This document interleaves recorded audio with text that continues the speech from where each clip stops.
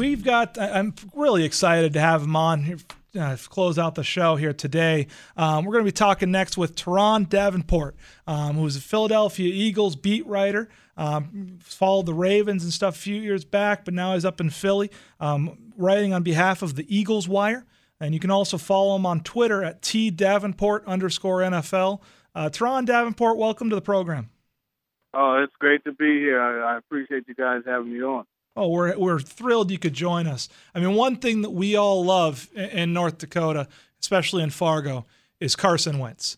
I mean, this is a kid that we've watched over the last 5 years, and we were thrilled to loan him out to the city of Philadelphia so he can try to help bring some more success to you guys.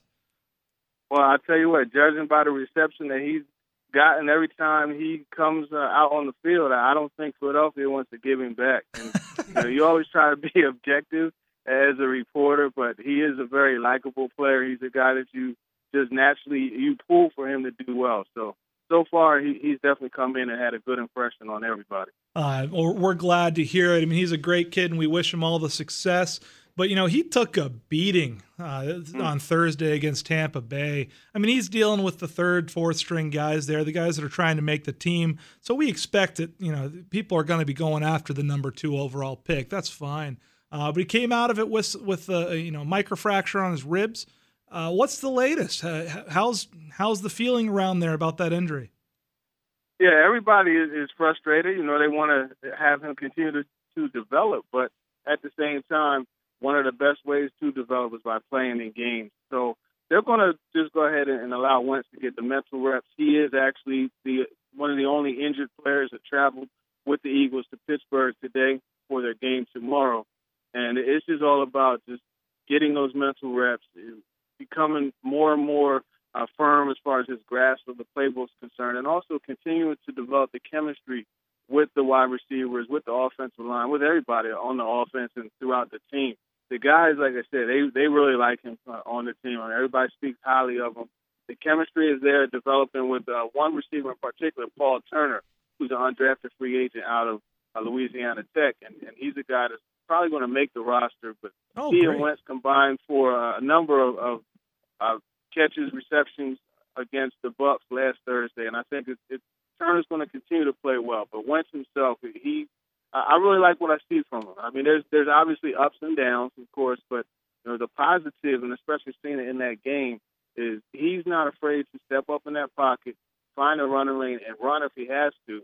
But he also runs with his eyes down the field, and that's something that's advanced for a rookie quarterback. And you see that from him. And one of his first throws was a 15-yard pass to Zach Ertz, where the pocket collapsed around him. He stepped up, shifted to his right, and had his eyes downfield, hit Zach Ertz for a 15-yard reception, and the crowd went crazy. So, it was a beautiful thing to watch. I mean, it was absolutely great. For sure. Now, one thing that we know that Coach Peterson is saying that Sam Bradford's a starter. I get that. Want to work in the new guy. Give him time to adapt. Going from FCS to the NFL is a big jump. Whether we've got a tremendous program here, but it's still a big jump. But Chase Daniels did not perform. I mean, he 40% passing. He got, I think, 3 yards a pass last week. Do we have any shot of him, of Carson's getting to the point where he's going to be able to dress on game day and maybe at least leapfrog Daniels anytime soon? I doubt that's going to happen. But first, what I want to do is just shout out North Dakota State, just the program itself and the offense that they use. I mean, Carson Wentz is actually more advanced as far as a quarterback than Jared Goff, than a lot of the other quarterbacks, because he's already done that. He's already been at the line of scrimmage, made the checks that he needed to make, changed the protection, changed the play. I mean, he's done all of that. And that's something that's really going to give him an advantage when it comes to digesting this big playbook. He's already been in it. So that's something I have to shout out North Dakota. I mean, everybody says, okay, he's from a small school, FCS, this, that, and the third. But I tell you what, coming out of North Dakota State, he's much more prepared than Jared Goff coming out of California, running that air raid offense. So I just wanted to get that out there. As far as moving up and past Chase Daniel, I doubt that's going to happen. especially right now where he's going to have to get cleared to even play football again.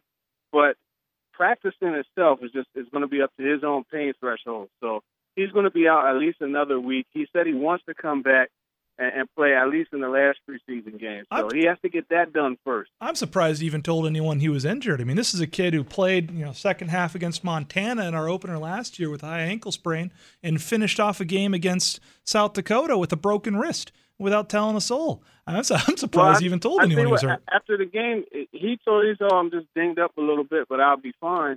It didn't really come out until after practice. After practice on I believe it was Monday. Yeah, after practice on Saturday. After practice, they sent him for the X-ray because he was hurting a little bit more, so they reduced his reps in practice. But then they sent him in for the X-ray, and that's when it was revealed.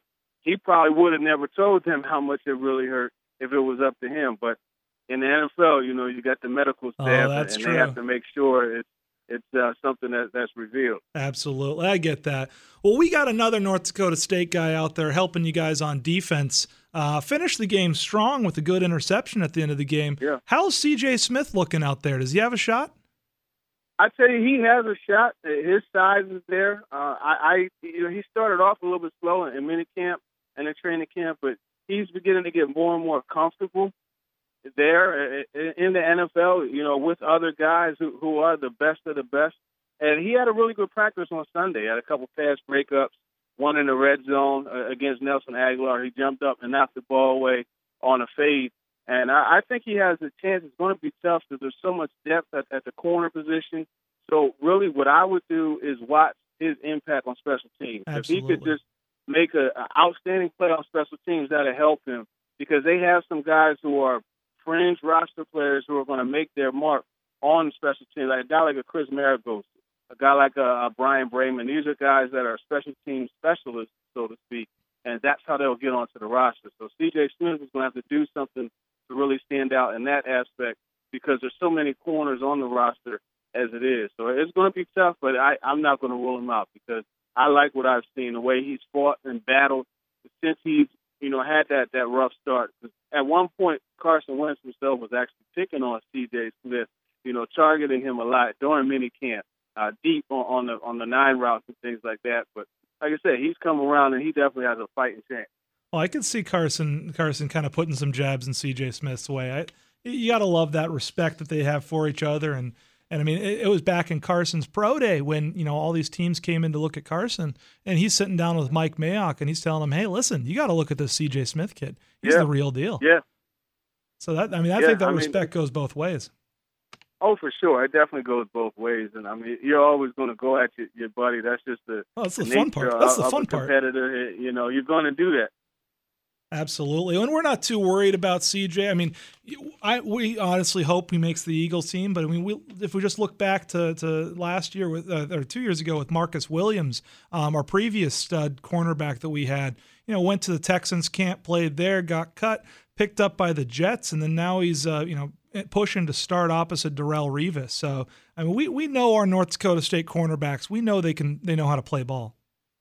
For sure. Now, you guys recently had a little splash there as well, bringing in Dorial Green-Beckham from Tennessee. That was a nice little trade to add a big-bodied receiver that hopefully is going to help this Eagles offense in the red zone. Yeah, that trade is really, once I looked at it, it's the case of a perfect storm for two teams. What ended up happening is the Titans drafted a guy in the 5th round out of Massachusetts. Look at that, another small school guy. His name is Tajay Sharp, and he came in, and he's just done everything that he needed to do to elevate up the depth chart. He's fighting for a starting position. So that kind of made Dorial Green-Beckham expendable, so to speak. They also have frustration about his work ethic. They said he reported to camp overweight, which, I can't confirm or deny that. I don't know, but that's just what the report was. Now, when you look at the Eagles, they had a less than stellar performance by the receivers on Thursday. Definitely. So, obviously, the need to get another receiver, their attention, their radar kind of went up because of that performance. At the same time, you had a tough situation with the offensive line. We're talking about Wentz and Daniel running for their life behind that offensive line. Absolutely. Lane Johnson now is facing that suspension. His backup, Dennis Kelly, is the one that was traded to the Titans for Green Beckham. But the Titans, their storm was that they had 2 offensive linemen go down also, one of which, Byron Bell, has started 16 games for them, but at 3 different positions.